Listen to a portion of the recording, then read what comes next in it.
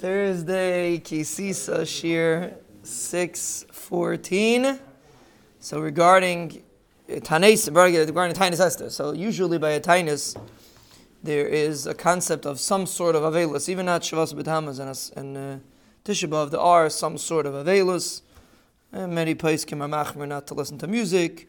Showers, the Mishnah Berurah says, L'chatchila, a Baal Nefesh shouldn't take on a Tainus. But in Tainus Esther, this doesn't apply. There's no Avelus at all.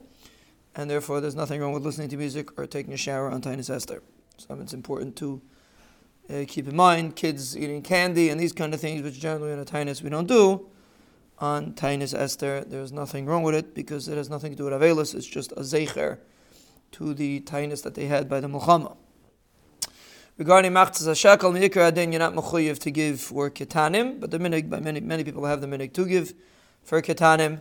If someone does not have a minig, he's not necessarily mechuyev to give. He should be mevayer his own minig. Women, many people don't give. You have to find out what your minig is.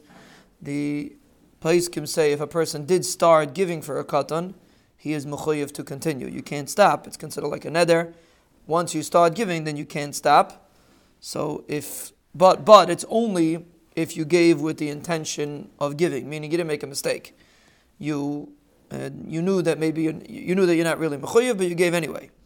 But if a person thought that he's mechuyev to give for a young child, and then he realized that it's a mistake, he's allowed to stop because that's considered a toss. The only concept that you're not allowed to stop is if you were being machmir and you were giving for a child, for a son or a daughter. Even if you knew that you weren't mechuyev doing it anyway, so then once you started, you shouldn't stop.